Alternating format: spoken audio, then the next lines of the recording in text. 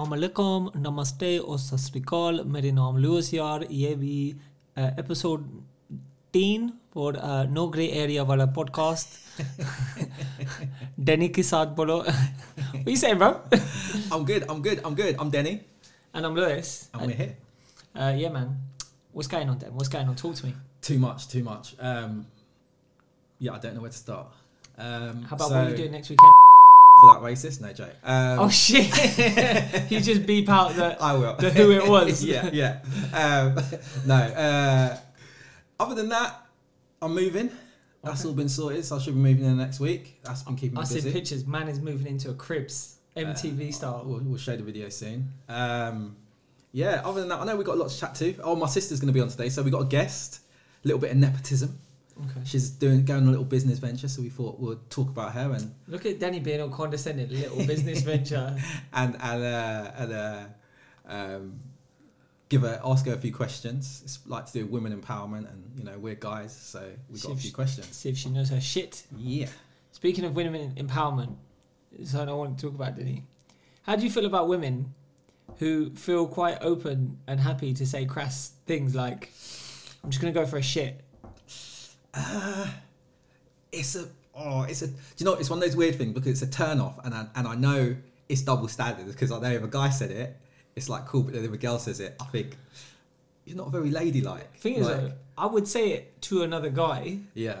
I would never talk like that in front of a. Very true. Yeah. And it's like it's not like I'm acting or anything. I just don't feel like it's appropriate to speak to certain people that way. Like you would say. Let's say, yeah, you're with the lads. Yeah. Go, I'm just going to go take a quick piss, lads. Yeah. I'll be back in 5. Yeah. Let's say you're out at the bar, yeah? If you were out at a cafe with your manager, yeah, you'd say, I'm just going to go for a quick piss, boss. I'll be right back. Just need to go shake the snake. You know what I'm saying? Like, you wouldn't do it. No, I wouldn't. You wouldn't speak that way. And it's like different scenarios for different people. But actually, it reminded me, when I was about, I must have been about 13, I think. I'm remembering this. I was dating this girl. She was like 15, 16. I'll be honest with you, older chicks. It was just for credits, bruv. It's for credits. All man them was like, bruv, you 15, 16-year-old. That's too sick. I was like, she wasn't. I'm not going to be evil and say she wasn't good looking, but she wasn't. Anyway, what? Literally, like, it went from 0 to 100. This gal, I won't name her name, said to me, she just stopped. She's like, oh, my knickers have rided up my. Oh, isn't it? Like, basically, she said she's got a bit of a wedgie, yeah. From her under. But I was like, wedge. Yeah. I was like, I'm done. I'm out. Peace. I was like, I can't deal with that. I can't speak to you now. Yeah. Because that's what level you're on. Yeah. And the thing is, right, I grew up in like what you'd call a broken, dysfunctional home, yeah? There's all kinds of evil shit getting said in my house. Yeah. But I just can't deal with people speaking like that in certain situations. I know what you mean. I do expect... And as I said, I understand that some of my opinions might be steeped in patriarchy, but yeah, I do expect. Like I like to feel I treat when I'm in female company, I'm a bit more gentlemanly. Yeah. And I do expect a bit more of a lady. Let me ask you something, Denny. If you, let's say, here's a scenario, yeah. Say you're with a girlfriend. Let's say it's a newly established relationship. Right. Okay. You're chilling in bed. Yeah. It's cool. You need to pass wind. Yeah. It's brewing. Yeah. You know you ain't gonna get out of the room. You can't just like jump up out of bed and get out of the room. Yeah. What do you do? How do you play that situation? I go to the toilet. I do. Like for me, I can hold wind in long enough to be able to. Just gonna pop to the toilet, and then. Just flush the toilet and then let it out at the same time. Okay. I got that established. So here's the thing, yeah. Most 80% of the time, not even joking. Yeah. I could pass wind. You wouldn't even know. Right. It's very rare. But you kind of hoping it's very rare. It's do I pass wind? Deadly. Very rarely I'll pass wind. I'm like, oh good lord. Yeah. But most of the time, you don't even notice. So the majority of the time, I'll just be like, let's just manage this silent escape, and I just sit there, just wait for a response. Literally, you just hear. That's it. Just. I'm like, manage that. But there have been a couple of occasions where I've been like, oh no, Oh no. Oh shit. But man, I'm so sorry. But yeah, that's the thing, right? Like, I don't think it's wrong for women to expect this. If you're in a relationship with a guy and he's like, I'm just gonna go for a shit, and you're like, that's disgusting. Don't talk like that. I don't think there's anything wrong with a woman saying, nah, I'm not putting up with that either. Like, I don't think there's hypocrisy there. I think that should be expected. Like, come on now. I would walk in, like, if you're in a relationship with someone, you walk in on them, I wouldn't care. Like, I don't care. If I walk in and you're going to the toilet, I'm not going to be, oh my God, you're going to the toilet. I don't care. Like, everyone goes to the toilet. Right? And if I've been intimate with you, like I have, Denny, right? Of course. Then still sore. Then why do I care to see you, like, sitting on the toilet? You're naked or partly naked. I've seen you fully naked. That's it. Like, what does it matter? You can go, oh well, I think there's like some weird social construct thing that we put here. Yeah. Which I don't particularly like it. I'm still funny about it. That's fine. Like, I get it, but if you think about why, like, we all defecate. No proper reason. We all pee. There's no. I don't have a proper reason. Don't get me wrong. You walk in there and it stank. You might be like, nah, actually, I don't want to think about you in that light. Yeah. Or in that spot. That's fine. But funny, actually, there's another thing that I feel is a bit of a social construct. This may be a little bit controversial, but is I mentioned to someone the other day that I was gonna have a shower and I was gonna take Alina in the shower. Right. And they're like, you go in the shower with your kid? I was like, she's not even, like, she's 2 years old. Of course I do.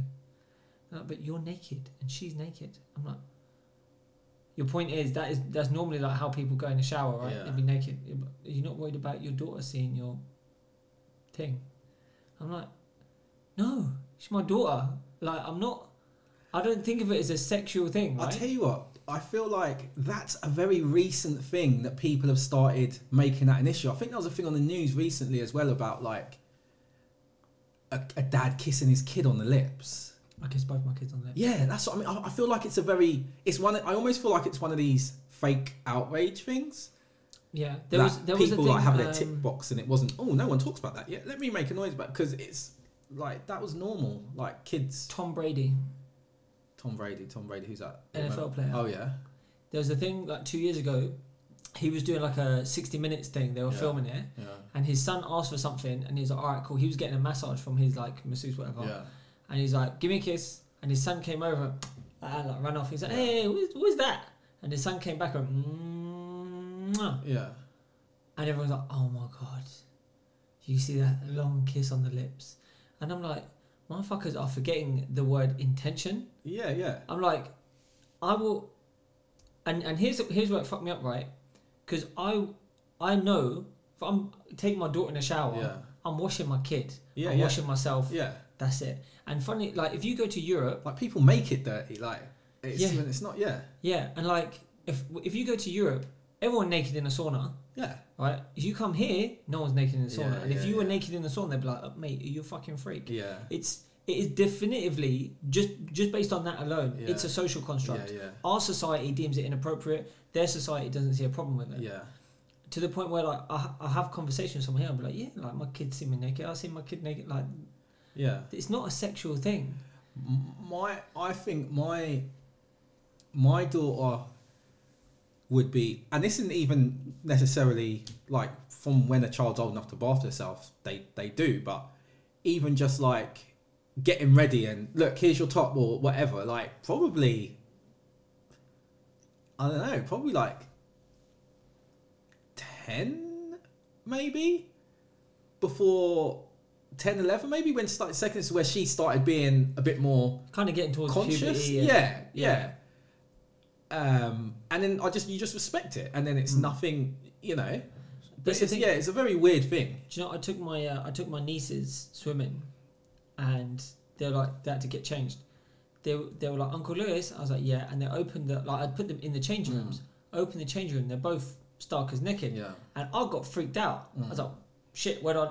And then in that same moment, I realised, I was like, what the fuck is wrong with me? Like, they're little kids. They don't know, and I'm making it weird by freaking out. That's the thing. I'm putting that in their head. Yeah, it's a weird, like, so just talking about my daughter again. Like, I took my daughter to get her first bras, and I remember when I did. We were in Oxford Street, Marks and Spencers, And the lady there, so I said to the lady, I explained to her, and I'm just saying to her, I don't even know about this stuff probably, but you see these things on TV and whatever, and it was saying that proper get measured and have to make sure they got the right size and all this kind of stuff. So I spoke to the lady there, and I was like, explain the situation, and she took her and she helped her, and she didn't think anything of it.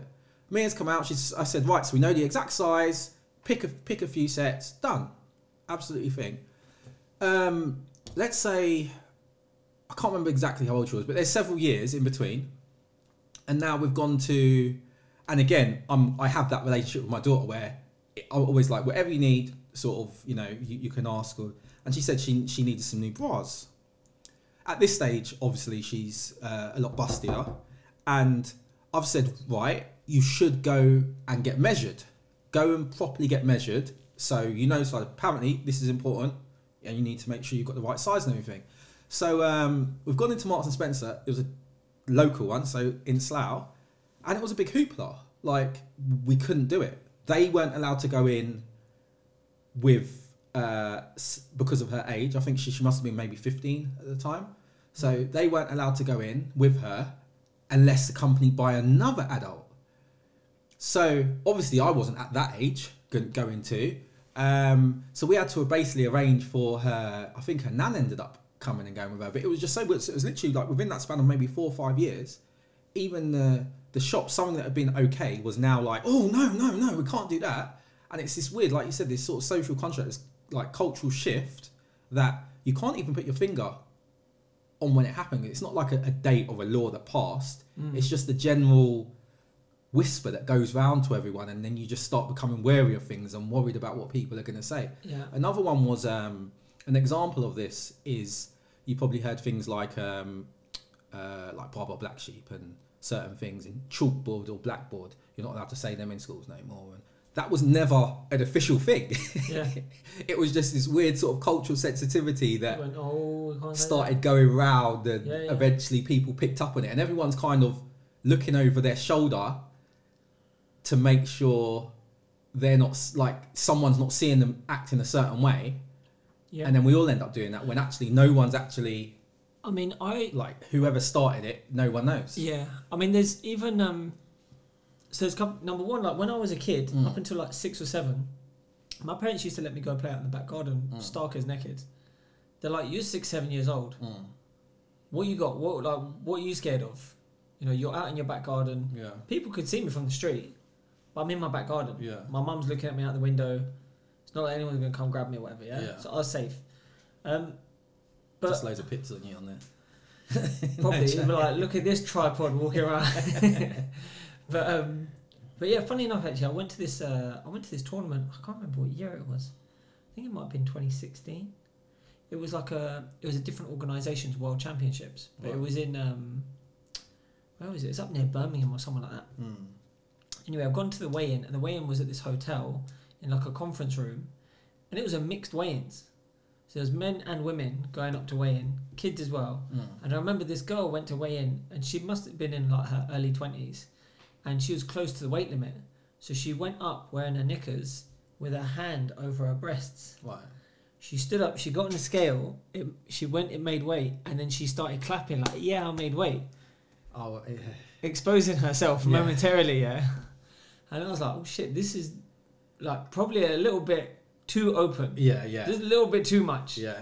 But it's weird because even when I was younger and I used to go to tournaments, I used to just get changed in the in the seating area. Yeah. I'd take my bottoms off, I'd put my top on, and your dobok, your taekwondo uniform is quite low. Yeah. So it covers your boxers anyway. Yeah. So I'd change my top first, put that on, and then change into my bottoms. Yeah. Nowadays, you're not allowed to do that. Oh, really? They're safeguarding rules. They're like, no, if you're kids, you've got to go into the change room, get changed. In fact, if you... Because that was normal. You just quickly rush, quickly just get changed, and then you got your fight in 2 minutes. Come on. Yeah, and I used to... So here's the other thing as well. Like, for weigh-ins, we used to just go and weigh in whenever, whenever. Now, you have to be with your coach, and if it's the girls going to weigh in, there has to be a female coach. I'm the only coach in my club. Oh, wow. So I have to make sure there's a mother of one of the kids there and get her insured and registered through the organisation, because it can't just be any old mum. Has to be a coach, an official coach. And it's like, it's so confident, and they're literally just on the other side of that door with, and it used to be because it was everyone would just go in. Yeah. There'd be 30 different girls in there. They're all weighing in. They've got to get down to their undies, and then go. Fine, because it's like you're in a public place almost, right? Because there's so many other kids in there. Yeah. But now it's like only the kids from your team are allowed in there Right. at any given time, Okay. and you have to be accompanied by an adult, same sex. Yeah. And it's just everything's so long now, bro. Yeah, yeah. Everything's so, and it's we've tabooed nudity so much and just made it all sexual. Like, and we start safeguarding from the lowest. We're making rules from the lowest common denominator, rather than using common sense and basically. Which the thing with that as well is like I do get it. There's more of a need to protect girls than there is to protect boys. yeah. I don't know what the statistics are, but I'm assuming that girls are more susceptible to like sexual predators at a young age. So I get that. In fact, I know someone who she's got a daughter who's like 4, and no one has ever seen her daughter naked other than her. Okay. And this woman's got mates, helpers in her house. The girl's dad has never seen her daughter naked, never changed the nappy. She won't let her. She's like, no. She needs to know that it's not appropriate for anyone to see her naked at any point. That sounds more like I'm like a complex. That's almost like her putting something on to the kid. The thing is, this girl in her early teenage years, her uncle tried to touch her. Right. So she's like extra. Yeah. But it's about getting that, like, that still sounds like far too much. You're projecting. Yeah, that's exactly that. Yeah. That's unhealthy. But you do, don't get me wrong, I'm not, because the thing is, as much as I'm like, you know, I'll have a shower with my daughter or whatever, I don't want my daughter to think it's cool just seeing naked dudes all the time. I'm a dad, it's different. Yeah, but right? Up to a certain age, a child isn't even aware of. And this is the thing with the whole gender identity thing. I'm like, you got a kid who's 7, 8 years old going, I'm a girl, I'm a boy, I'm this, I'm that. It's like, no, you're a child. Fuck all that political nonsense and all that drama. Just be a kid. I'll tell you, I need to ask someone about this who's more in the know, because this is my argument with it, right? You'll have almost the same camp of people, not camp people, the same camp of people have this argument that if sex is, or maybe they're in the same camp but have different views or whatever, but for example, gender neutrality, right? So pink or blue, whatever, grey, yellow, like people can wear any colour clothes, all that kind of stuff, action man for girls, vice versa, everything, cool. And then you've got the, like, I mean, up until, like, I guess scientifically, up until a certain age, there's actually very little difference between, like, an 8-year-old girl can play football with an 8-year-old boy, and there's very little difference. So, with all of that, how then, and if sex is like sex and gender, socially constructed, how can a child choose at that age? If this is a made-up thing, then why are they choosing? Then why are they choosing? Exactly. If it's something that we've put on them, like, why are they? How are they able to choose? Yeah. And you know, but as I said, it's something I want to ask someone. I don't want to ask it and like, oh, why can they? That's silly. I actually want to ask someone and understand. Do you know what I mean?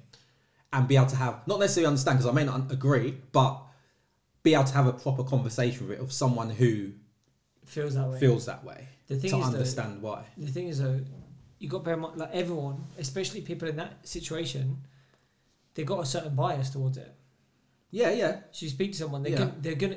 I guess there's that thing. There's 3 sides to every story. Yeah. Your side, their side, and the middle ground's the truth. Yeah. So there's that. Because speaking of like the bias thing, today I said to someone, we were talking about COVID, and I was like, to be honest, I've got controversial opinions on stuff. And this person who I'd never met before went, what else you got controversial opinions on? I was like, Brexit, for example. Yeah. And they're like, what do you mean? Did you vote for Brexit? I went, yeah, I did. And then I was like, I bet now you think I'm racist or something, right? And they're like, well, no, but there is that perception. I said, yeah, personally, and I've said this to you before, like, I think obviously the concept of EU is a bit more racist than the concept of not being it. Yeah. Like, as I was explaining to him, I could see him going, no, no, no, no. And I said, well, look, think about it. Now we're going to be able to import workers from all over the all over the world rather than just Europe, because we have to cap immigration at some extent or another. Yeah. And he goes, no, that's actually not the case. That's not true. And I was like, you just chatting, like you're challenging me, but you got nothing to challenge me with, right? Yeah. And then he fucked up because he went, I came here from Europe, and I'm like, right, so you benefited from this, so you want to defend it. Yeah. But I was like, but I've spoken to people that come from India Yeah. who were telling me that years beforehand it was really easy for them to get work visas in the UK, but since we joined obviously the free movement stuff, it's really difficult. Yeah. They were like, I've got uncles and stuff who came over here like nothing, Yeah. but as soon as we joined part of this Schengen agreement, Yeah.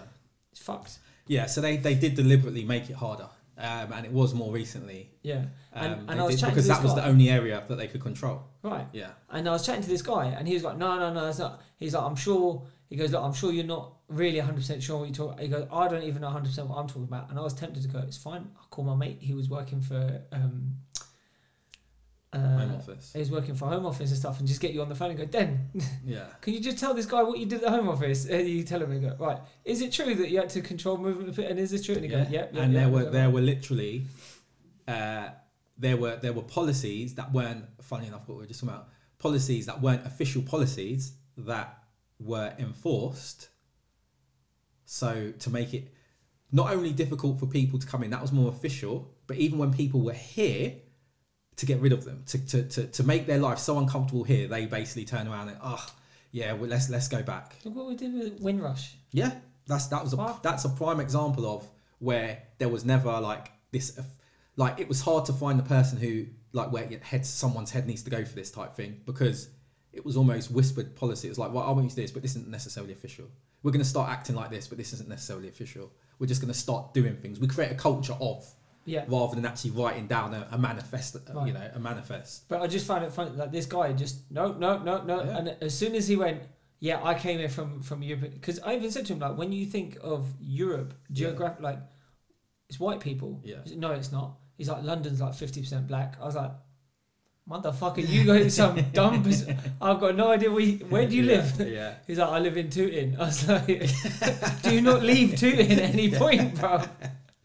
So even that, the funny thing is, this is funny, right? So London is basically like the highest concentration. Yeah, but this is the funny thing, and this is what people get skewed because the papers skewed it.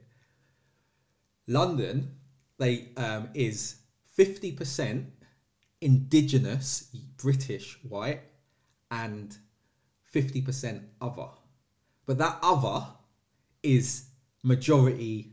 White European. White European, white Australian. Remember, there's 400,000 French people in London. There's like, so it's still white. It's just not British white. Yeah. But when a lot of the press was saying it, it was just London's only 49%, 50% British white now. So people who are looking for that, it's non-white again and white, but that's not the case. Speaking of the whole like press bias thing, there was this thing I saw the other day, and it was talking about grooming gangs and like paedophiles and stuff like that. Yeah. And there's a report that came out that said the majority of grooming gangs and stuff are white men. Right. Does that surprise you at all? No. Right. So the way the article was published was like, it's like big majority, like the majority of grooming gangs are white men. Now, when you're talking about the majority, 87% of the UK population is white. Yeah. What percentage of grooming gangs do you think are white? I'm assuming less than 87%. I don't know. 30. Right. Okay. Followed, and this was by a government report. Yeah. They went Asian. That's all they said was Asian. They didn't break it down. Yeah. They just said Asian. 29%. Right, and this is a careful thing, because again, this is one of the things that people don't understand. It's the disproportion to the number. So in that case, the big issue, although it's not the majority of cases, but disproportionately, Asian people are overrepresented in that particular subcategory. Yeah. And actually, white British people are not this the kind of thing you want to be underrepresented in, but they are underrepresented, right? But the way that it was portrayed by the media was, you know, it's predominantly white men, or English white men. Whatnot. I'm like, you'd expect it to be. It's a white country. The thing that pissed me off about it was not that.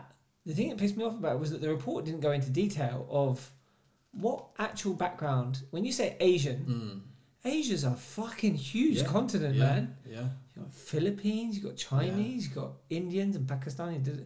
So in the UK, I would have to be going out on a bit of a limb, taking a moderately educated guess to say the majority of them are Muslim, like Pakistani background guys. Not always Pakistani, but generally Muslim guys. Yeah, and that's the thing as well. Even in this country, when we say Asian, we're often talking about Indian subcontinent, but that's still Sri Lanka, India, Pakistan, Bangladesh. So even when you're saying Asian, you're not being specific. They're still not being. Yeah, but the reason why they're not being specific is because they don't want to come across Islamophobic. Yeah.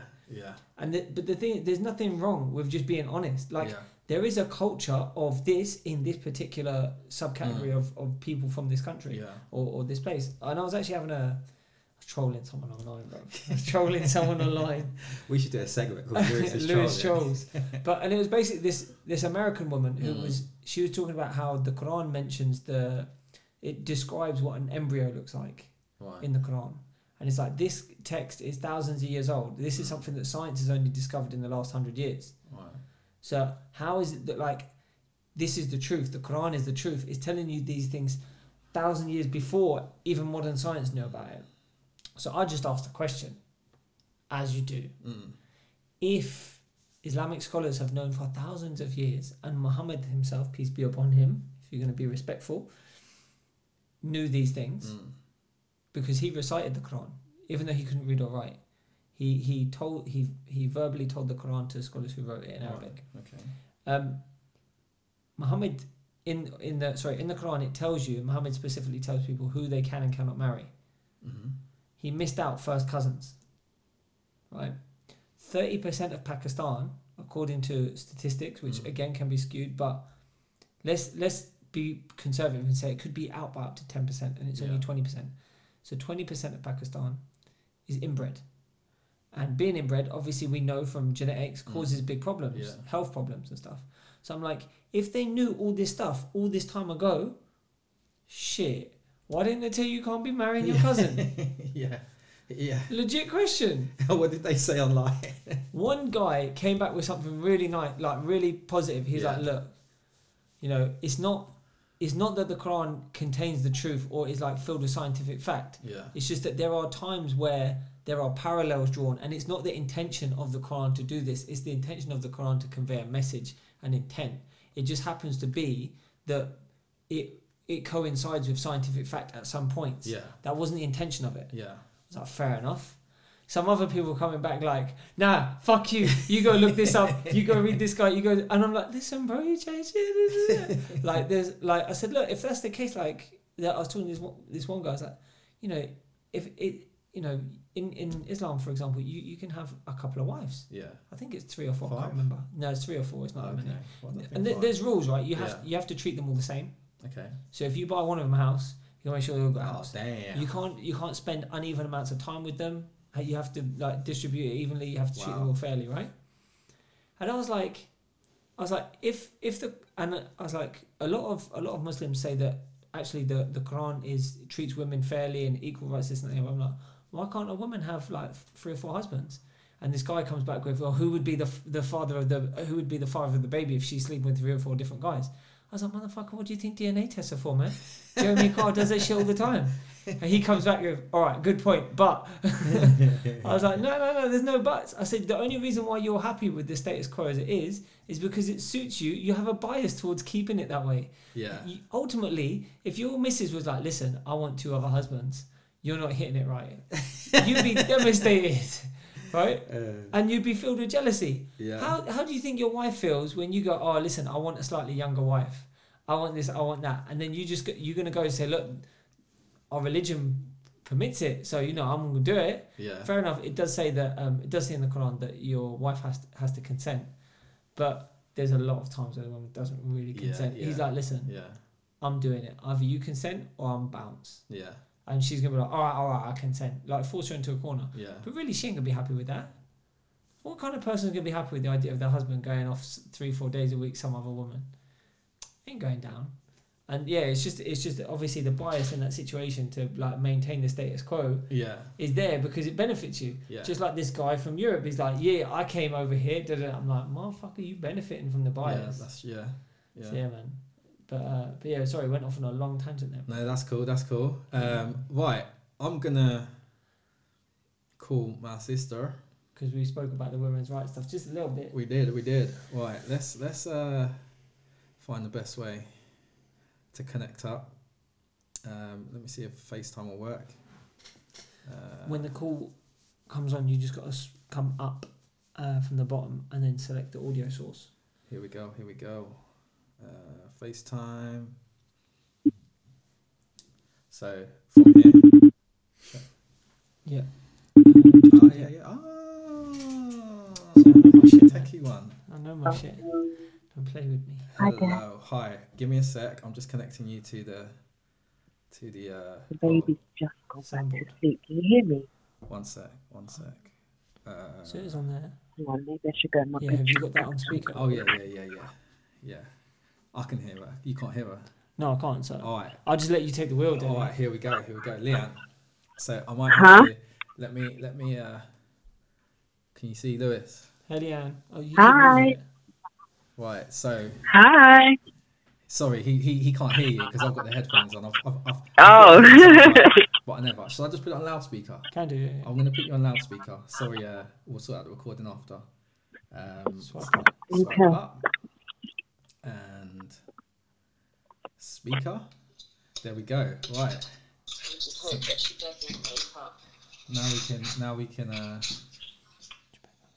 Now we can hear you. Cool. So, Leanne, you are on the No Grey Areas podcast. How do you feel? Hello. How do you feel? I feel good. Good, I good. Feel good. So I was just telling Lewis about Yeah. some of the stuff you've been doing. So I was gonna attempt to describe it, but I thought we might as well let you do it. Okay. That's cool. Hi, Lewis. Hey. You know, last time I see you, you didn't have a baby yet. I don't know if you remember, but I said in front of your uncle, I was like, "Oh, you pregnant, right?" And then Coach was like, "What?" Yeah. Oh gosh, and she's really one. Oh gosh, hang on. Where's Time my flies, phone? isn't it? My phone's gonna have to hold it. Okay, that's cool. How are you adapting to motherhood? Or let's just move our chairs around. Yeah. How are you adapting to life as a mum? You frozen, guys. Can you see us? Yeah, you frozen. You can hear us though. Yeah. That's the main thing. You can hear us. Yeah. Yeah, Lewis was just saying So, how. so where it all started, that you'd like to know. Oh, just before that, Lewis was saying how are you adapting to motherhood again? Oh. She's on the sofa, right? I She's, put her to bed. she's too young to understand, so you can say whatever you like about her. Twice. You Pisces, very, you see them Pisces, yeah, very sentimental. No, it's tiring, but it's so rewarding, man. She's such a happy, like, loving baby, but it's tiring. Yeah. Tiring, mate. But she keeps me going, honestly. She's a vibe. And she started walking today properly. Oh, snap. Yeah, today I saw when you sent that video and then she like fell over, Yeah. but then she got herself back up.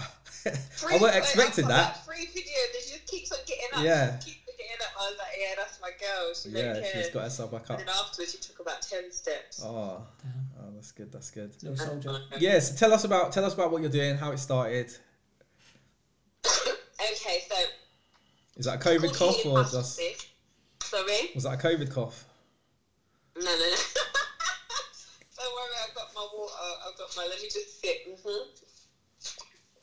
So So yeah, so I've got a new page, guys. It's called Healing Hustle Sis. And you know what? It started because I'm writing a mindset journal, and I decided to do a video for it as a promo to kind of tell my journey. And after I did the video, I sent it out, and so many different women messaged me, like called me, sent me texts, and was like, some of them were crying, some of them was like how much the video touched them, how much they didn't realize that they needed to heal, how they want to heal. So I was like, shit. Yeah. Like I thought it was for me, but it was for them. It was for them to see and for me to start this. So I knew in the back of my head I wanted to do a journal, I wanted to do a podcast, but then I thought, you know what? I need to create a page for women to have this safe space, to have a community of women that are on the same journey that I'm on, and to kind of help them to turn their pain, their trauma, their grief, whatever pain looks like for them, and to turn it into their purpose, to kind of channel that energy and just reclaim their power back, man. And that's why I wanted to create it. I thought,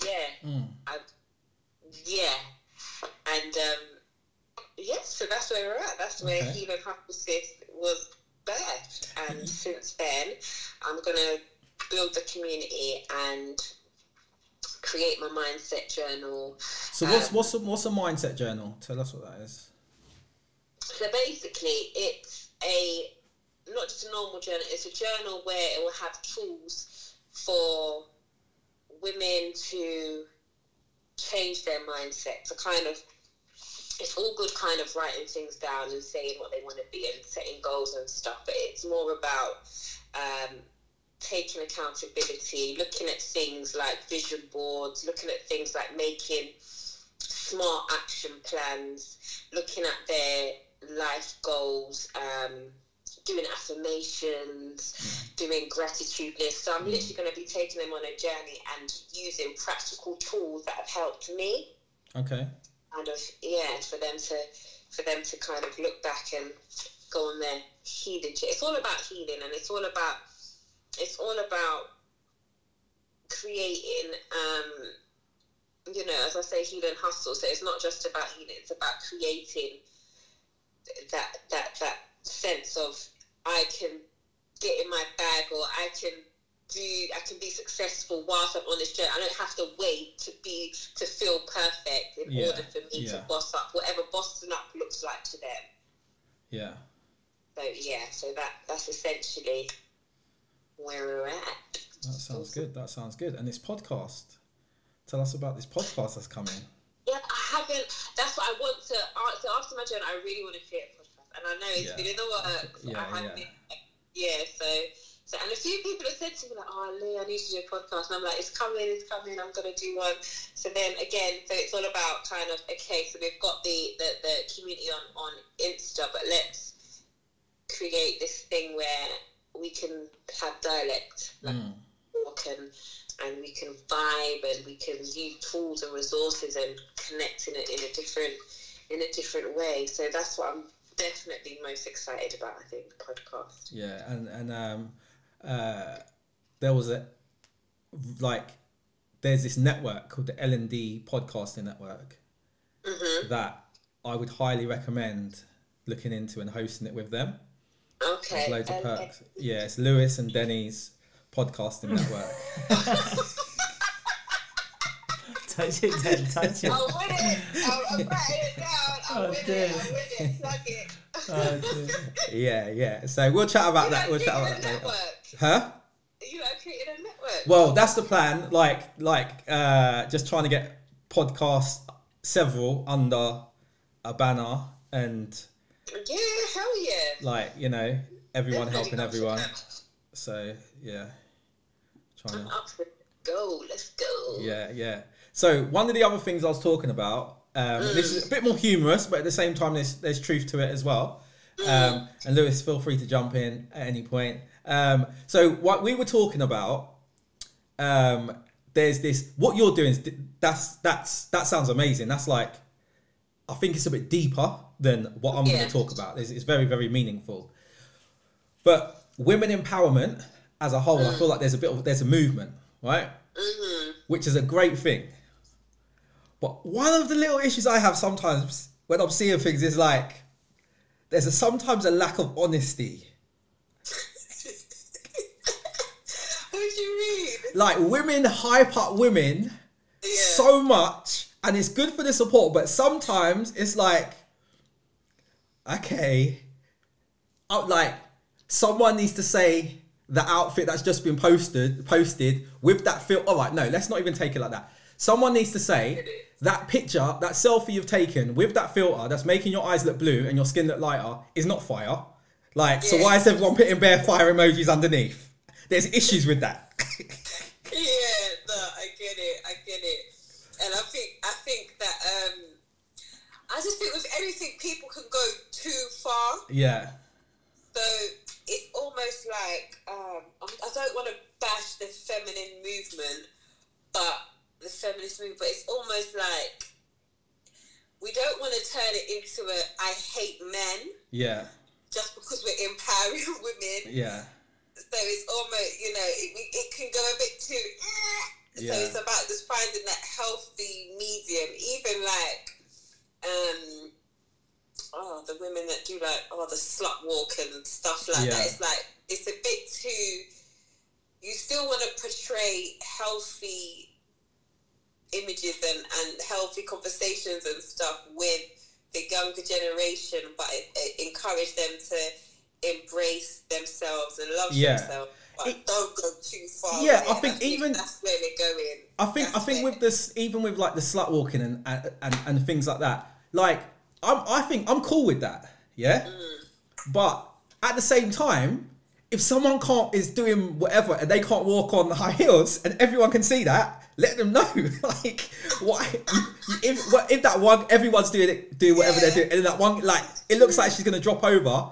Someone needs to say, look, this ain't for you. It's not for everyone. It's that's what I think. It's like, because this is it. And sometimes, like, there's literally been situations where a friend posts a picture and I'm like, I'm scared. I'm not gonna jump up in the comments anyway, because then that's public. I'm like, yo, ain't you heard blue and green shouldn't go together or whatever? Like, blue and green without something in between, like. That's not the one right now, you know.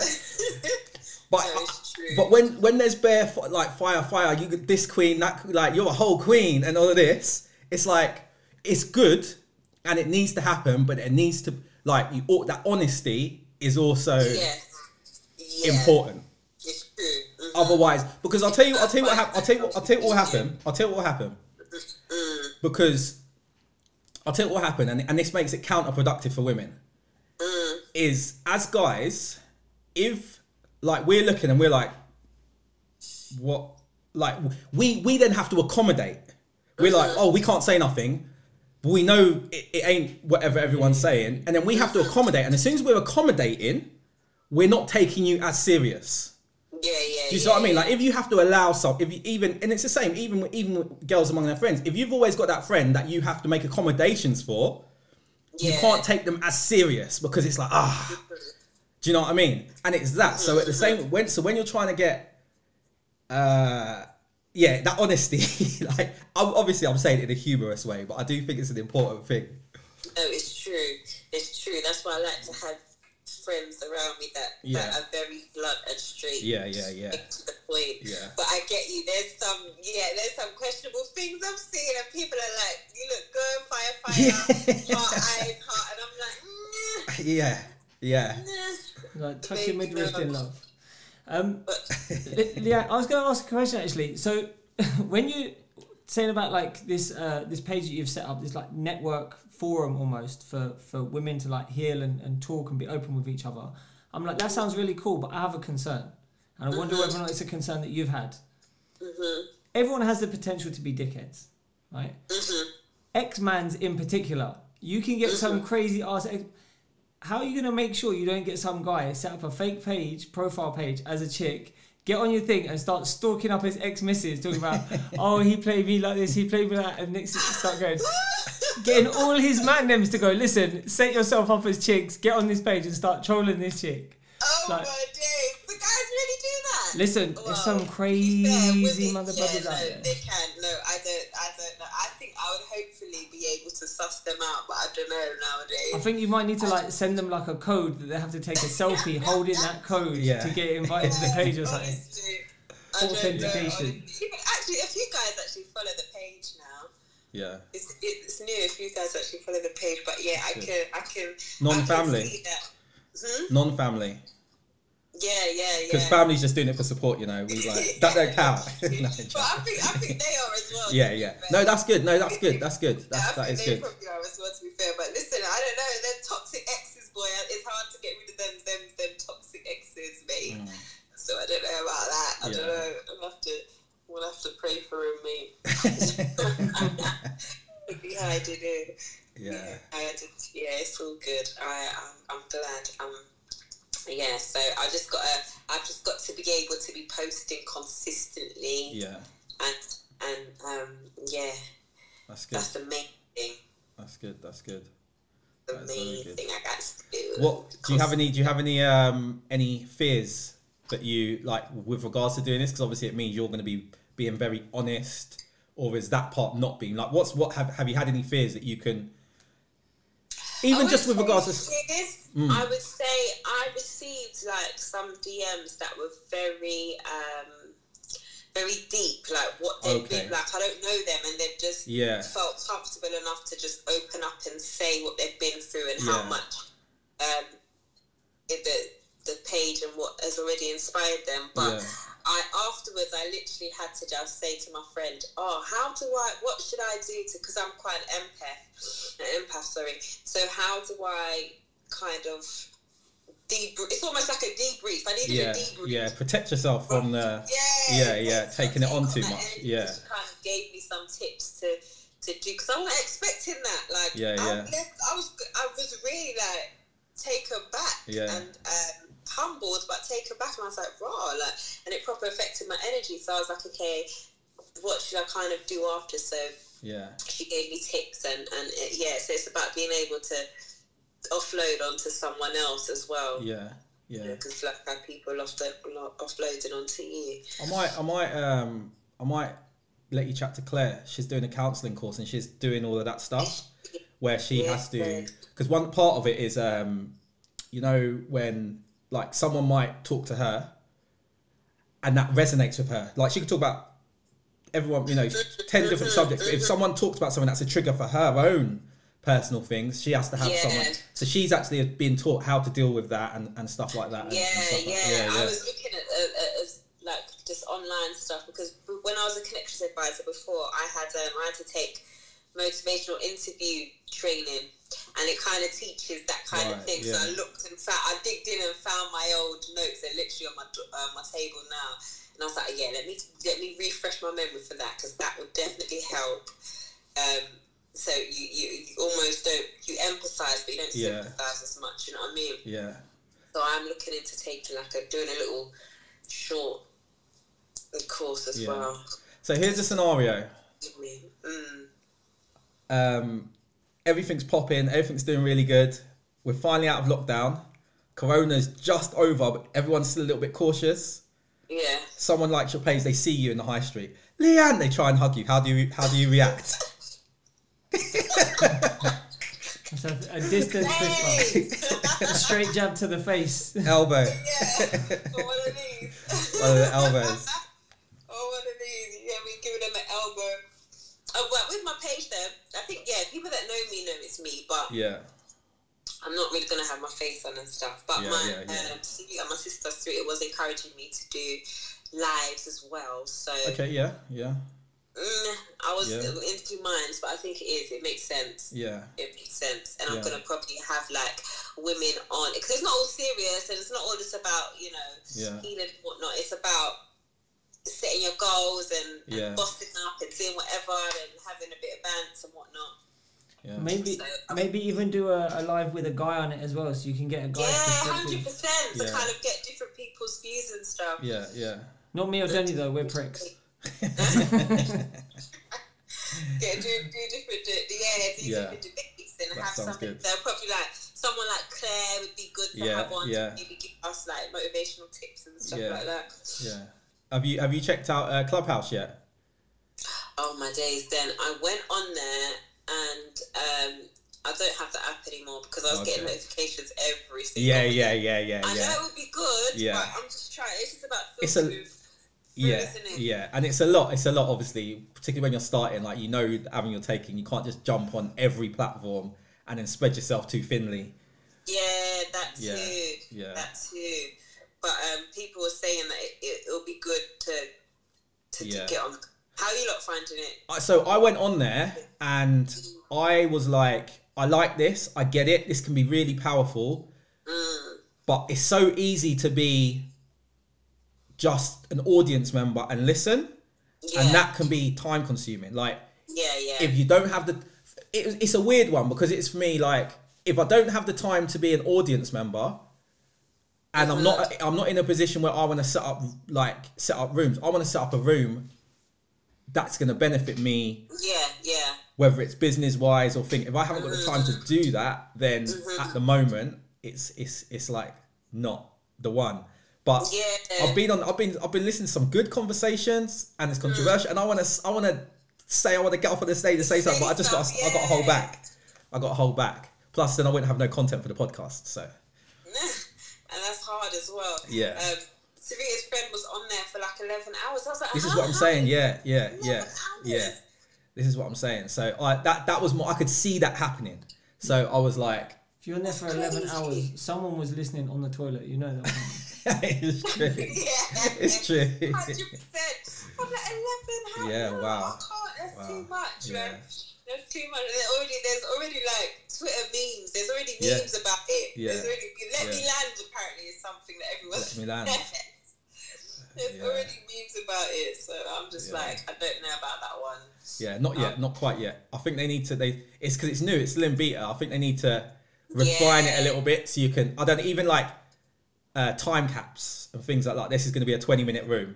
Like after 30 seconds, you automatically get cut off. Say your piece. Certain little things, I think, like to micro, like refine it a little bit. But it's interesting. It's a good platform. It's a good platform. Yeah, it's just another thing. Do you know what? Yeah, I want to learn how to use TikTok, because I think that is a good way to build following. Is that right? Yeah. I see my friend. His TikTok's gone up to like 5K already, and I'm like, oh, wow. Because even how reels, they can use the TikTok to make the reels. Yeah. The Instagram, I don't know how to do that yet, so I'm like, I need to get Destiny or use a YouTube, watch a couple of YouTubes to get on this TikTok. Get on this TikTok vibe, man. I need to get with the times. There's just so many things now. That's it, and I think that's the thing, where some of them are joint, so you can like do one and it will share it with the other, but refine what you're doing, and then you'll be able to. This snippet will be perfect for that. This will be perfect for that. The whole thing's going on here, rather than you'll get there anyway. You know, because it's all time. Otherwise, it's about managing that first. Yes. And that's what I've got a schedule app now, and I need to so I'm getting the hang of it. And consistency is key. Yeah. Consistency is key, guys. That is good.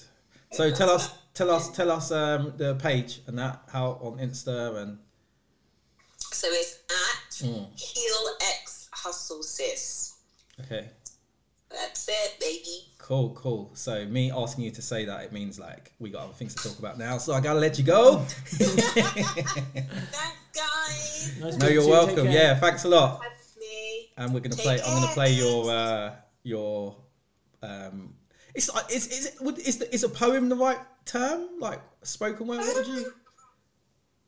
I don't know. Yeah, we could say spoken word if you want to. I was just talking, but some people call it a poem.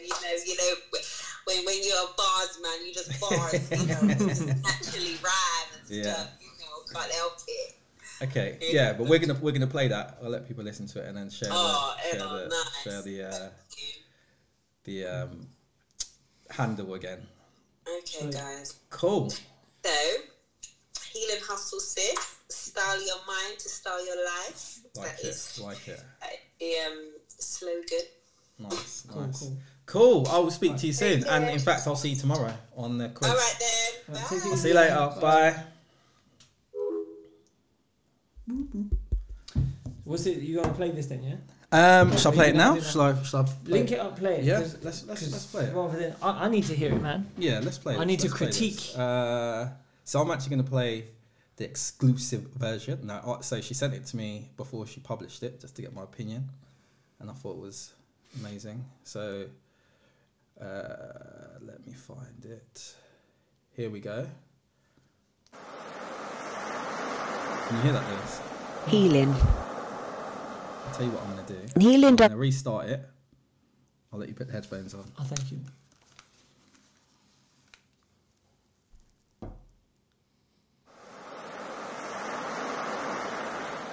Healing. Healing doesn't happen overnight. It's a process, a journey. But who's to say that whilst we're in this journey of healing, we can't try and be in our bag at the same time? I've always known what my purpose was, and that's to use my words to empower others. And so when I was ready to start a business, I knew that would be my focal point. What I didn't know is that when I was ready to start a business, like seriously ready, like handing in my notice, ready to take a step out of faith, that my life would change for the worse. Grief happened. And in that moment, my life, the person I thought I knew, no longer existed. The day my brother took his last breath, the day part of me died. But I always promised myself that I had to keep on breathing for that very same reason. I had to somehow use my testimony and my healing journey to help others. Journaling helped, but I was still stuck. I was writing my feelings down, but something wasn't connecting. How do I move on? How do I start a business? How do I all these things when I was riddled in pain every single day, in the pit of my stomach? Suppressing it didn't work. I had to really look into myself. I had to kind of use what I already knew, but I had to be willing to learn so much more and unlearn too. Then I started to look at like the tools that I used to use with young people. I started to read books that already had the blueprint on what healing was and just having a more positive mindset. I even used to replay conversations of me and my brother that we used to have because it was so motivational. And most importantly, faith. I had to really divulge into faith and surrender. I've learnt so many different things on healing. I'm still on the journey now. But I thought, how can I use everything I've learnt and share with you? Women that want to heal, women that have been through things. I said, God, I'm ready. I need you to show me how we're going to get this together. I need you to show me how I can use what I've learned on my journey to help other women. Then Healing Hustle Sis was birthed. I'm trying to reach a community of like-minded women that want to turn their pain into passion. This isn't just your bog standard journal. This is a mindset journal where we're doing some soul-based action. We're getting intentional about the life we deserve. We're styling our mind in order to style our life. To work on being the best version of ourselves. And I can't wait to share this with you. Because sis, it's time. Are you ready?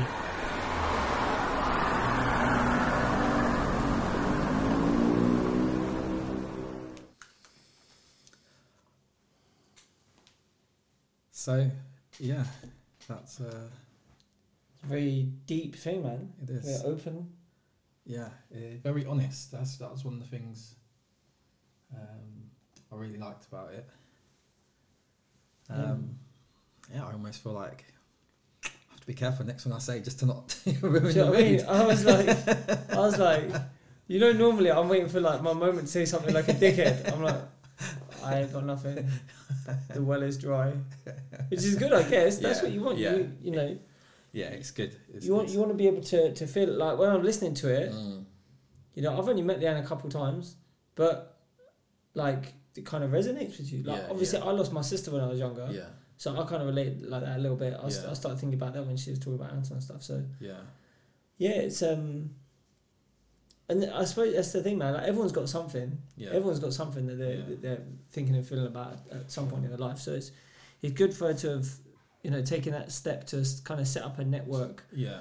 to kind of help and support and empower women to get through Yeah. them things, man. Because because they need it, bro. They're crazy as hell. There you go. Cray. So we were talking about before this. So there's a couple of things. Yeah. Did you see? I'm guessing you followed the GameStop thing, right? I did. Yeah. Yeah. Do you understand how shorts work? Yeah. Sure. Yeah. I'll put it out for the people. Yeah.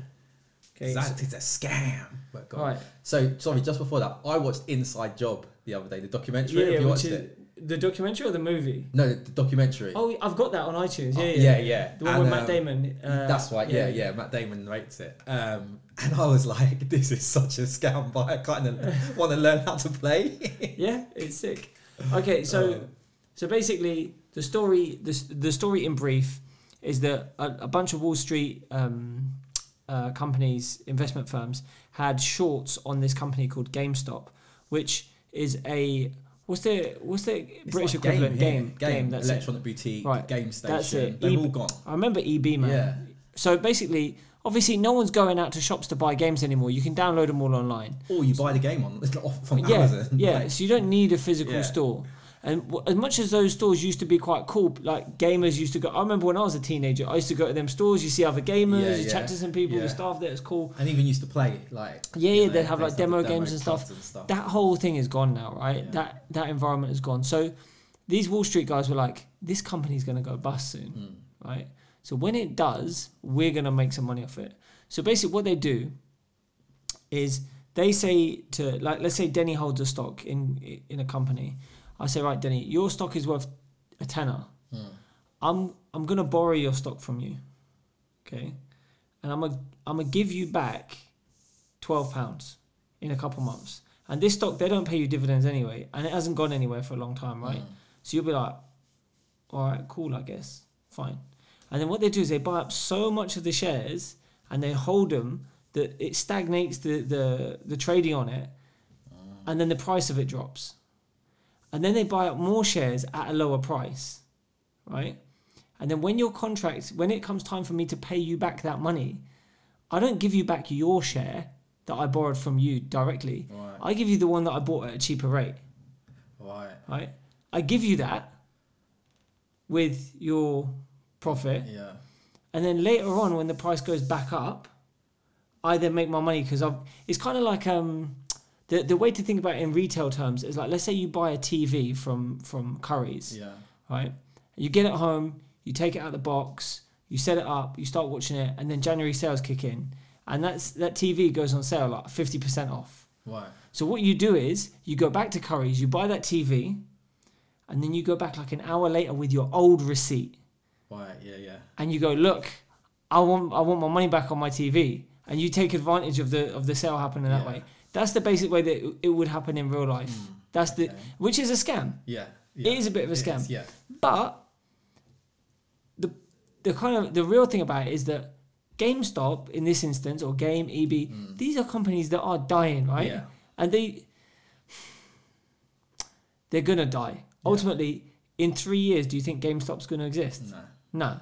GameStop my understanding is GameStop for the last 2 or 3 years has been propped up by incentives like Microsoft, for example, recently released their new console.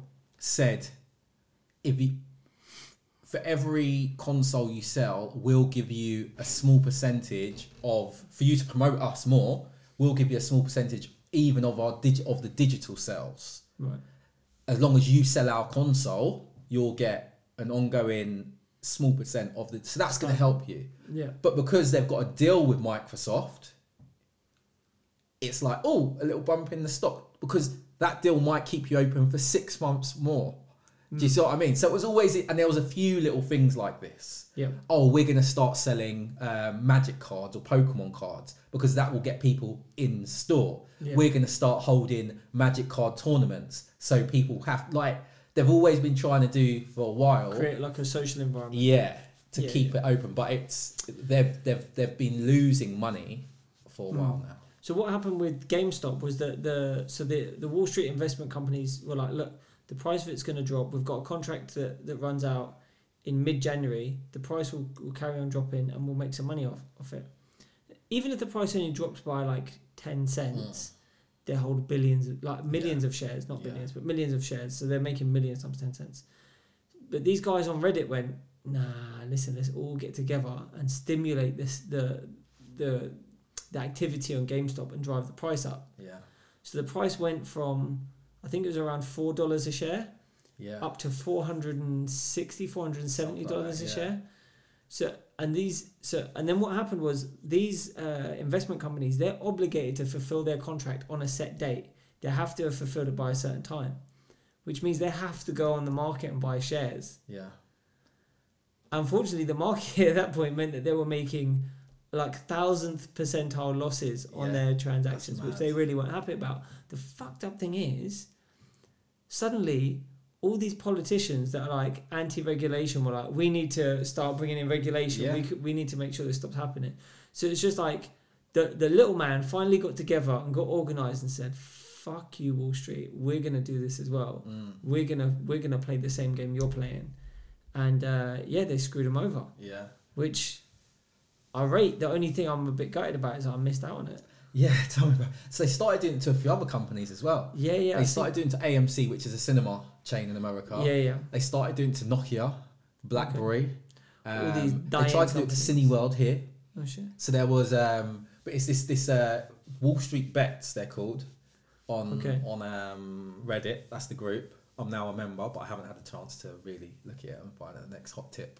But yeah, it was crazy. So I think a few companies, because did you hear about Robinhood, the app? Yeah. So they were this app that sold themselves on the democratization of trading, and then they went and put a restriction in it. So they had like bad backlash. Did you hear what they said? I believe it's open again now. So basically, Robinhood is a free trading platform, and it's designed exactly to do what it said, like rob from the rich and give to the poor, i.e. give the opportunity to kind of get in on the money making that happens with the big dogs on Wall Street. They stopped trading on GameStop. The thing is that the CEO didn't give a good explanation. He's like, oh, there's things that we have to adhere to, and it's like, okay, why don't you just say it in black and white? When people buy shares from us, the money from that trade doesn't come in straight away. Yeah. Debit card transactions, banking transactions, they take a couple of days to clear. But we need to have that money in collateral in our accounts that we can actually complete the purchase for the buyer, and then get the money off them later. We physically didn't have enough money in our accounts to fulfill any more trades, so we had to wait until the existing ones carried through. if he just made that really clear, like bread and butter, simple, the way I just said it, people wouldn't be so pissed off. Yeah, but he true. danced around it so much. He's an idiot, blood. But that being said, the markets at the minute they're a little bit interesting. You know, They are. there's a lot of opportunities. Like if you're thinking about investing at the minute, my one piece of general advice, keeping it as generic as possible, is that there's a lot of companies right now that are well-established companies, and their share price has taken a massive hit through COVID. Some of them, like let's say an airline that's kind of like the brand ambassador for the country that they are in, Yeah. and they might happen to be based in England, or as it's otherwise called, Britain? yeah, and there might be like an Airways type of company. Okay, yeah. So those kind of companies, maybe their share price has halved since COVID. Yeah. What do you think is going to happen when the airlines are allowed to reopen? Everyone's gone on holiday. Yeah, their share price is going to shoot up. Everyone's going to be going. Yeah. And they're a well-established company. They're getting government bailouts. They're not going to go under. I'm not saying go and specifically, but just think about those other companies. Because right now, you're a little bit too late if you want to get in on gaming companies who have seen a huge boom already. You know, you're a little bit too late if you wanted to get on GameStop. You're a little bit too late if you want to get on Amazon. Yeah, I was going to say, I think the tech stuff, it's a bit late. Yeah. It would just be like buying them normal because they weren't affected. They benefited from if anything, they might see a little bit, once everything reopens, they might see a little bit of a... Yeah, true, because for example, I played more video games during lockdown than I have in years. I was someone who I was into them when I was younger, so I'd always be interested in them, and I might even have a game, but hardly play it. But because I've been sitting at home doing nothing, I've started playing much more. And that's the thing with these tech companies as well. A lot of their measurements is about how long people are spending on something. So that will likely drop. Like my subscription to Netflix, for example, will stay, but how much time I'm spending on it, which is a big one of the big KPIs, is going to drop. KPI stands for Key Performance Indicator. Yes. Just in case anyone out there is retarded. When you said I thought you were going to say something to do with didn't work in retail.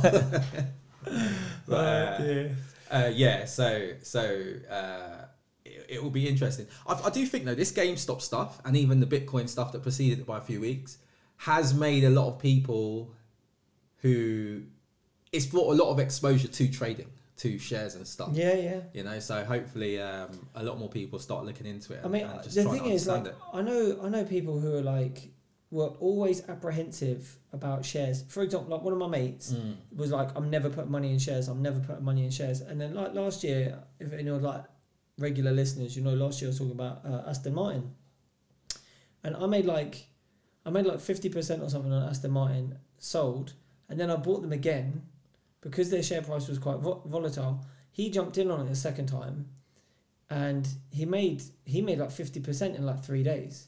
Wow. And then he was like, "Oh man, I want to get in on this.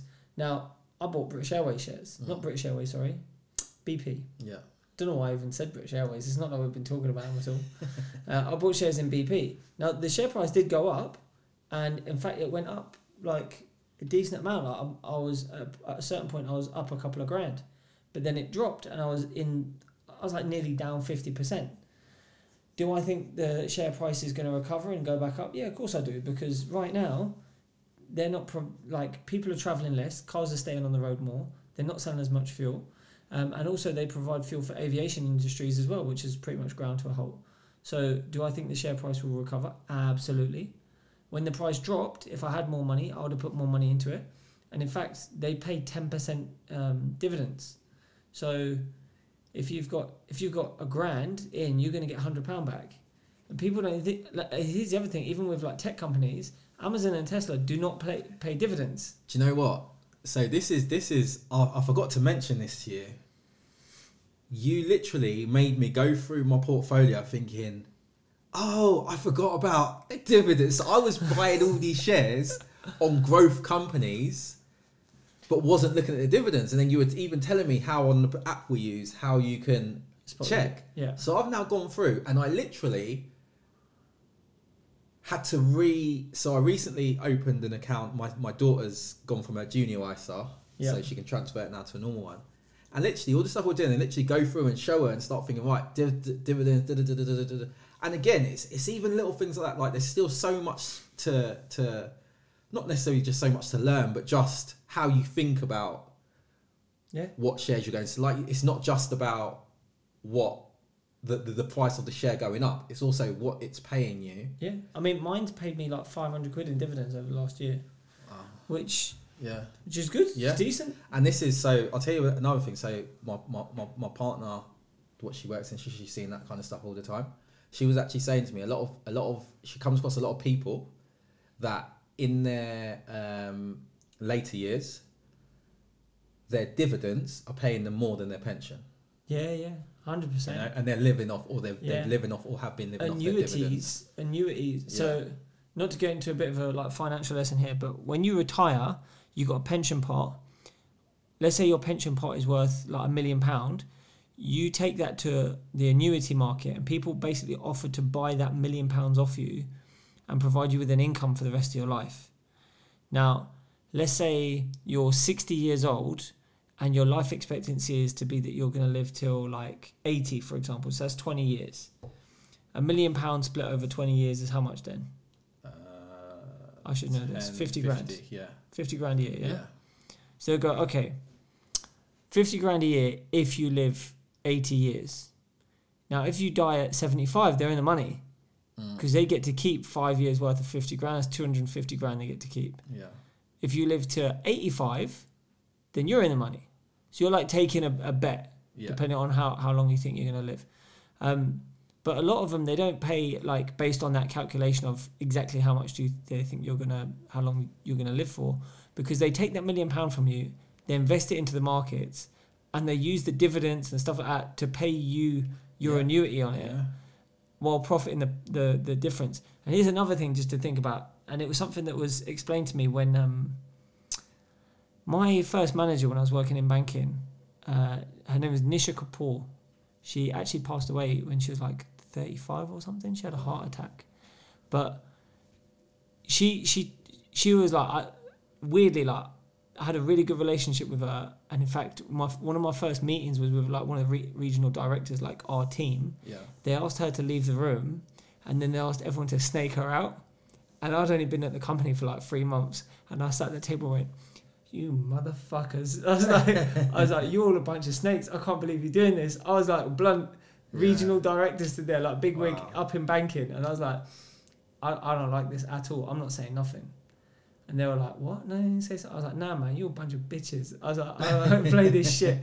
I walked out of the meeting, I went straight up to her, I was like, "Nisha, they're snaking you. You need to get out of here. Like, they're going full shit out." She was like, "Cool." She left the company. She moved to Australia.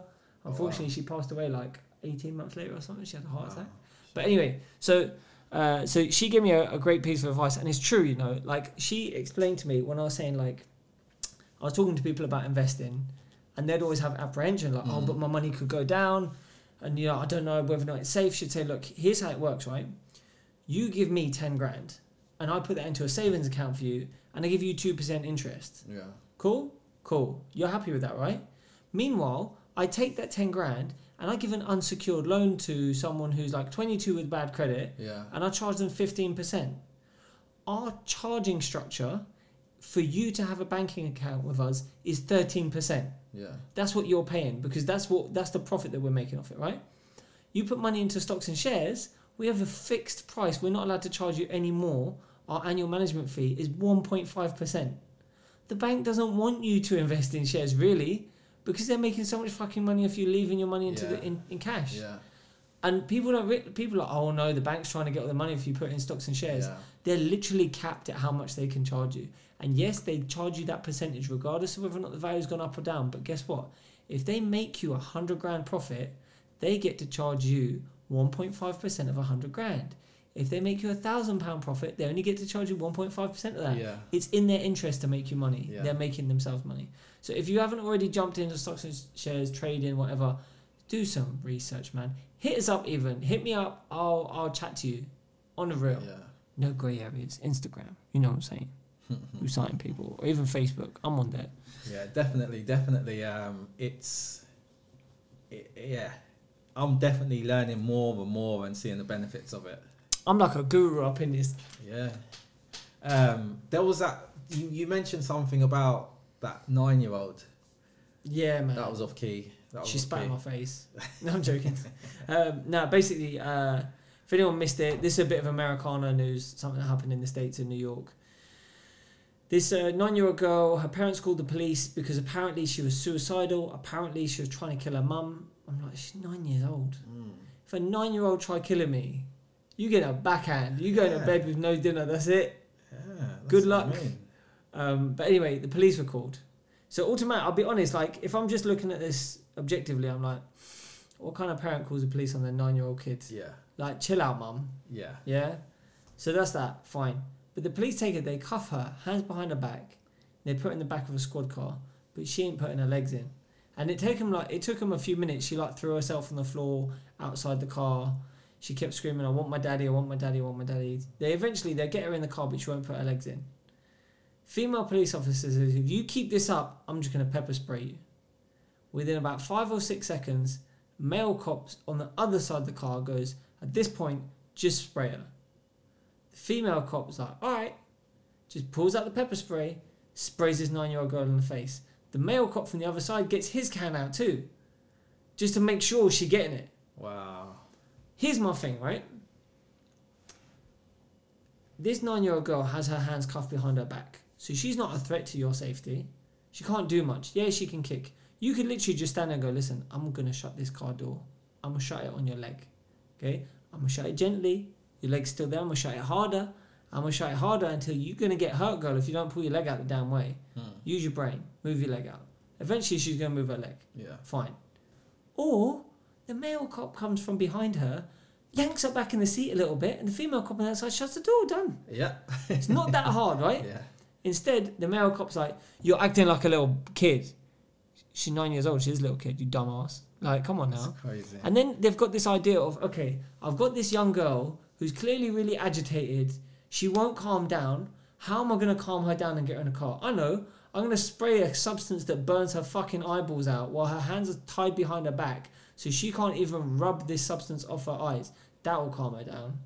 Yeah, it's. What are we doing here, I dickheads? think and what was the response of the local police? They said, unfortunately, the officers involved did not break any rules in what they're doing because there's no guideline that says that you can't pepper spray a 9-year-old. Yeah. There's no guideline that says that you can't spray someone when they're cuffed. It's one of those things, right, where you would hope you never have to write a rule that you never have to spray a 9-year-old because you just wouldn't expect it. But I think it's one of those moral things, isn't it? It's like almost anyone can have a 9-year-old child that's acting up. Do you resort to spraying them with pepper spray? Like, No, man, just kick him in the face. it's so like extreme or even twisted that someone can even think that. Like you just said, you could have just gone behind and just pulled her in.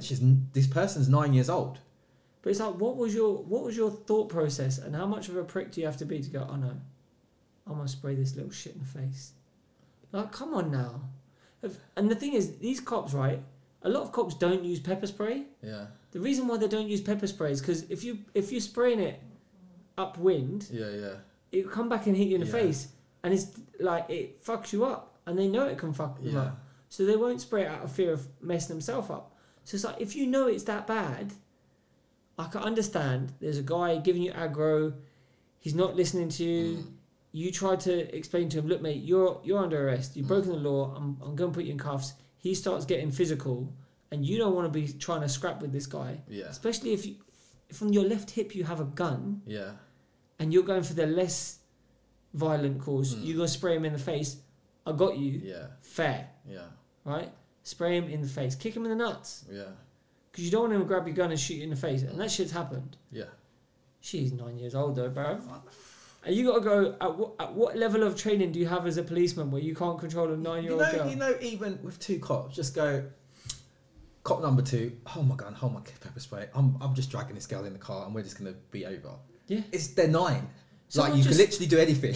Just sit in the back of the car with her. Yeah. And just go, listen, young lady. Gank. Put her legs in. Done. Yeah. That's it. And when I see stuff like this, like I saw a clip once of this guy. He was like getting aggro with the cop, and the cop was like, no, come here. He was like, no, man, I'm getting in my car, fuck off. And the cop's like, no, come here. He started beating the shit out of this cop, and the cop was running away down the road. He was running after the cop, and I'm like, at this point you gotta go, you should not be a policeman. You just shouldn't. It just shouldn't happen. You know, the thing is, there's good cops and there's bad cops. Yeah. I've had cops come and square up to me before. Yeah. Like on duty cops. Yeah. Square up to me and be like, fuck did you say? I'm not, are you not a policeman? Like, what are you doing? I've had cops, when I was working in pubs, these 2 guys were fighting in the car park, right? These cops came up to me. I'd called the feds. I was like, I ain't dealing with that shit.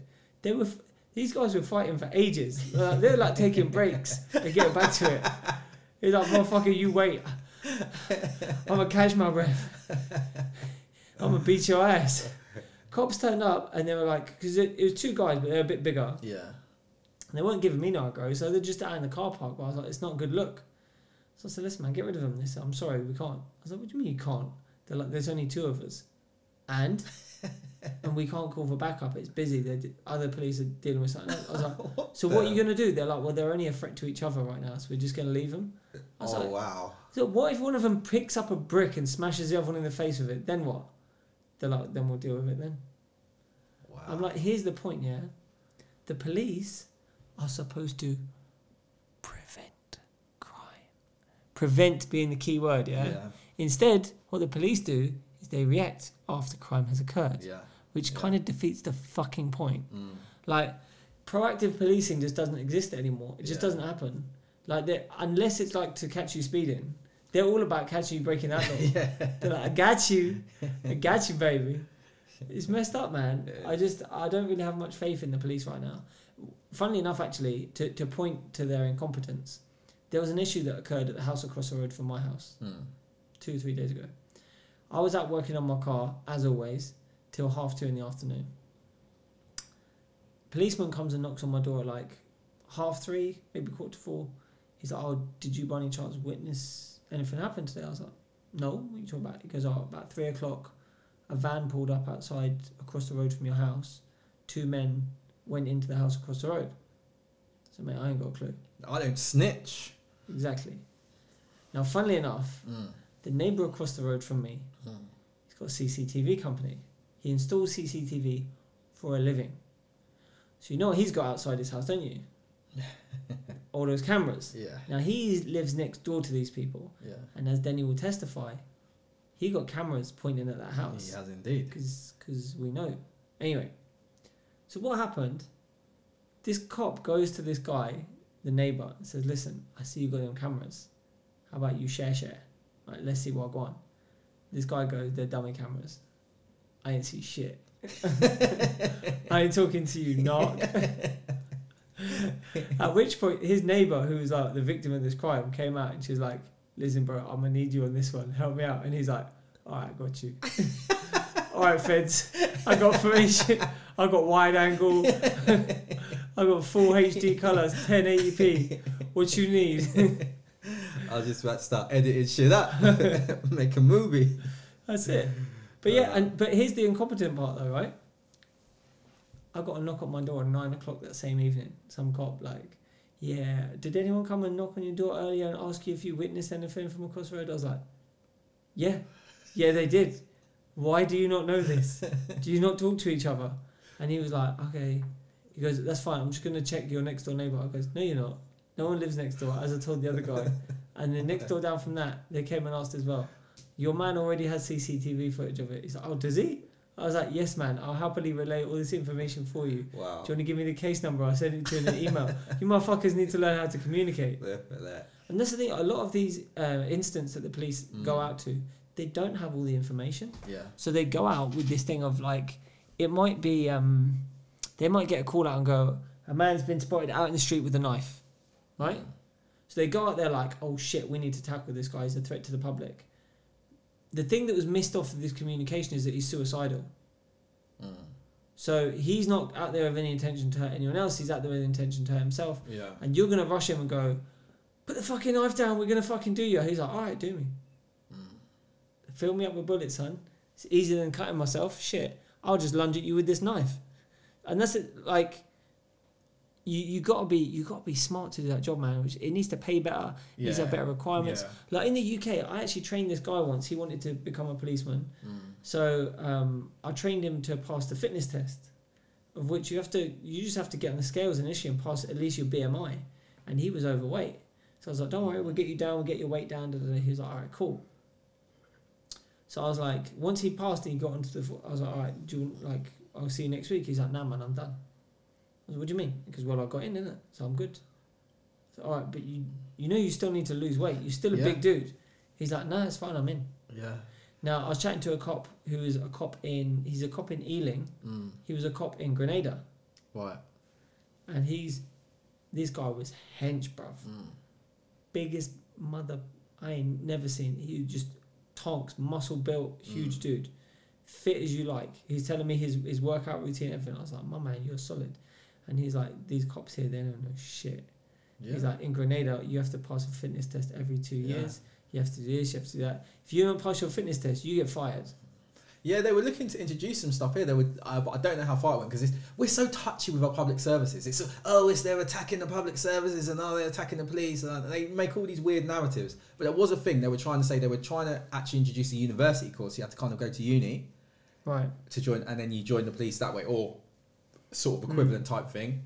And they were thinking of introducing these regular fitness things. But obviously that stuff falls by the wayside. It's embarrassing. You see some of the police, right? You're like, well, you're not catching no one. Apart from the fact you've already got lots of equipment on, that's already going to slow you down. Yeah. You know. Do you know? I actually saw an incident the other day. Because I grew up in the ends, I recognise shit. Yeah. I heard a siren. I knew exactly where to look, and I knew to look in the periphery to see what I got. Yeah. And from nowhere, this Golf came out, smashed into this pedestrian crossing, right, into the guardrail, and the driver got out and done a runner. And as soon as I saw the police car, and I saw the police car's driver's side door open, and immediately I was like, idiot, because the cop was about 150 yards behind, and the kid that got out of the driver's seat couldn't have been older than about 23, 24. Athletic built kid. Right, that little shit got away, bruv. I watched him run down the road, 100-meter dash. You got 150-yard head start on a copper who's carrying a load of gear. Even if he's fit, you ain't keeping up with no kid in his early 20s with some Air Force Ones. You run around them clumper shoes. And that's another thing. Why do the police have to wear fucking dress shoes? What's going on? Where are you going? It's true. Do you have to be like on hand in case someone's getting married or there's a funeral or something? No, man. Give everyone running shoes. Yeah, it's so true. And I just... it's so dumb. I'm telling you, man. Do you know what? I keep thinking I need to like form a political party. Yeah. Do you know what they should do? Every police should have a drone that carries their equipment. And then it just drops when they need it. Yeah. Just hovers when they're sprinting. It's just behind, like above their head, and then when they're ready, they can just grab whatever they need, and then it's there. Yeah. Because it's true. They like the amount of equipment, everything like that they have to wear. They're already at which is why they should have serious fitness tests. Yeah, they should. They should. Yeah, it should be. Anyway, I feel like we're kind of milking a bit too much. How long are we giving you guys? Good 90 minutes. You guys have had too much, man. Solid. We're spoiling you now. We're spoiling you. So we're going to give you our throwbacks for today. I'll give you our throwback. Have you got yours ready, then? Do you know what? I had a film ready. Oh, no. I mentioned it earlier. I was going to do something a little bit different. I was going to do... because my... it's a documentary film. A docu-movie. Is that what you call them? I don't know. Yeah. And it's over 90 minutes long. And it's a one-off. So it's kind of a film.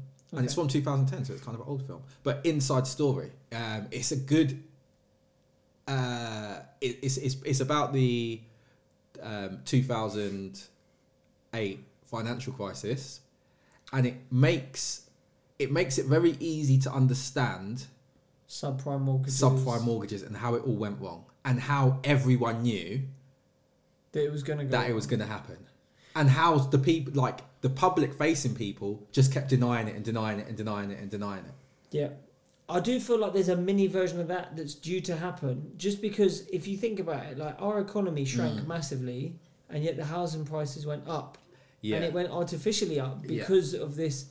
And it was like estate agents went, there's no stamp duty to pay. So, We'll add that money or close to it onto the asking price of the house. So there were two things as well, because there was also, remember when the first lockdown, there was a pent up, there was like sort of like a pent up for people who couldn't buy, because first of all, that market was closed. So you had all people who would have been buying that like rushed to do it. Then you had the stamp duty holiday, and that's made a massive rush.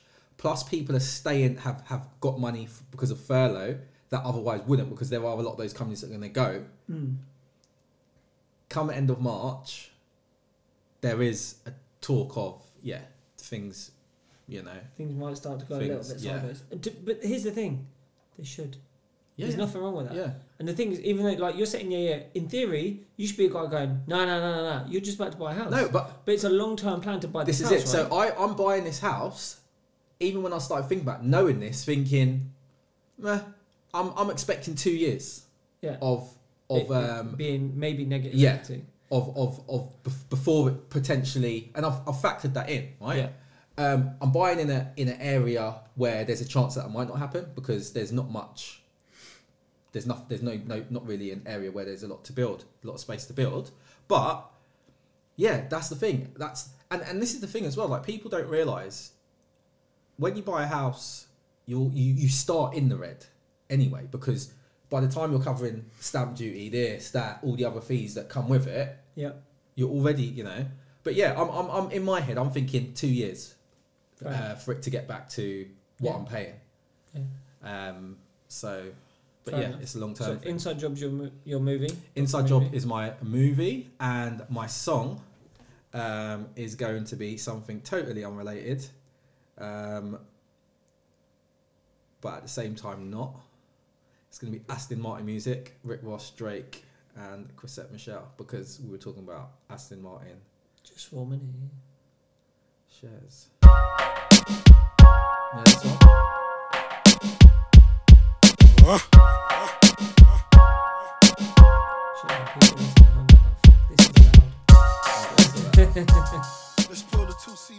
Yeah, apologies for the sound.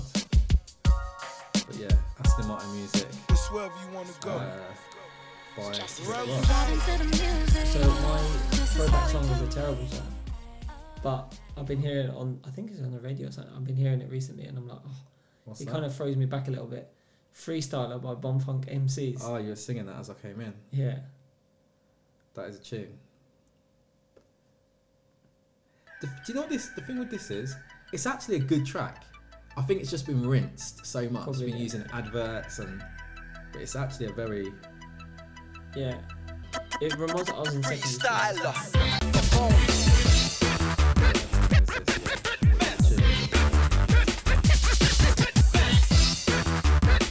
Listen to it now. Like, what genre is it? A bit drum and bassy, but not quite. I don't know. Yeah. Like house. Yeah. Maybe, I don't know. Yeah, electronic. But yeah, my throwback movie, because it's out on Netflix at minute 1 and 2, 24 hours. Eddie Murphy, Nick Nolte. 48 hours. 48 hours, sorry, 24 hours. Yeah, Dickhead. I thought, you said 20. I was like, that wasn't 24 this film, was it? 24. No, yeah, 48 hours. My bad. Eddie 48 Murphy. hours. Oh, okay, is it? Yeah. That's, Yeah, that's 1 and that's 2 is good. out on Netflix. Oh, I'll tell you what trailer I saw today. Coming to America Part 2. Yeah, that's a Netflix video. I movie, think isn't it? Amazon Was it Prime Amazon bought it. Yeah, I Yeah, think it was supposed to be Netflix, but I don't know what happened there, how they outbid or whatever they do. Yeah, But yeah. yeah. Right. Do you know? I want Eddie Murphy to do some fucking stand up again. I heard he's going to. I did hear that he's. Did you He is listen supposed to to? be I don't know if we doing talked about this something. already. Did you hear Kevin Hart's or watch Kevin Hart's most recent thing? Was that in his living room? No fucks given. Yeah, I watched like 10 I minutes. thought it was And poor. yeah, I was going to go back to it, Nah, I don't wish it. but I had other things to do.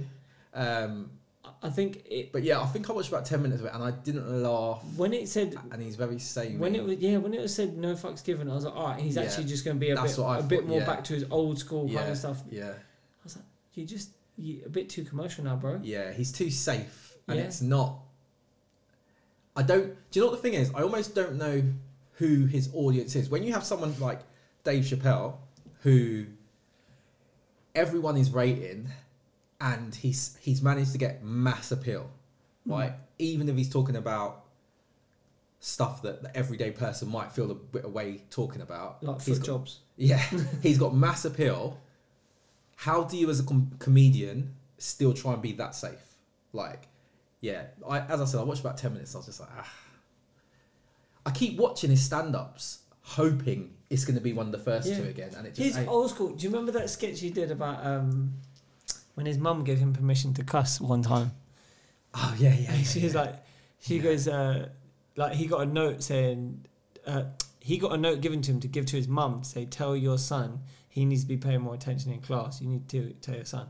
And she's like, when you go to school, Kevin, you better tell that woman, mind your goddamn business. And the next day he went to school, he's like, guys, check this out. Mind your own motherfucking goddamn business. You big teeth, no titty having ass bitch. It was amazing. Oh, he said he ain't got no titties. Yeah, I used to like it. Stuff like that I was like, all right, mate. Yeah, yeah. Like, comedy should be a bit out there. Yeah. And in fact, actually, coming to America, Yeah. there was a trailer or clip played online, and it was a clip where he was saying, oh no, I think it was from the new one, where they're talking about, you know, in the barbershop scenes, Yeah. where they cuss each other. Yeah.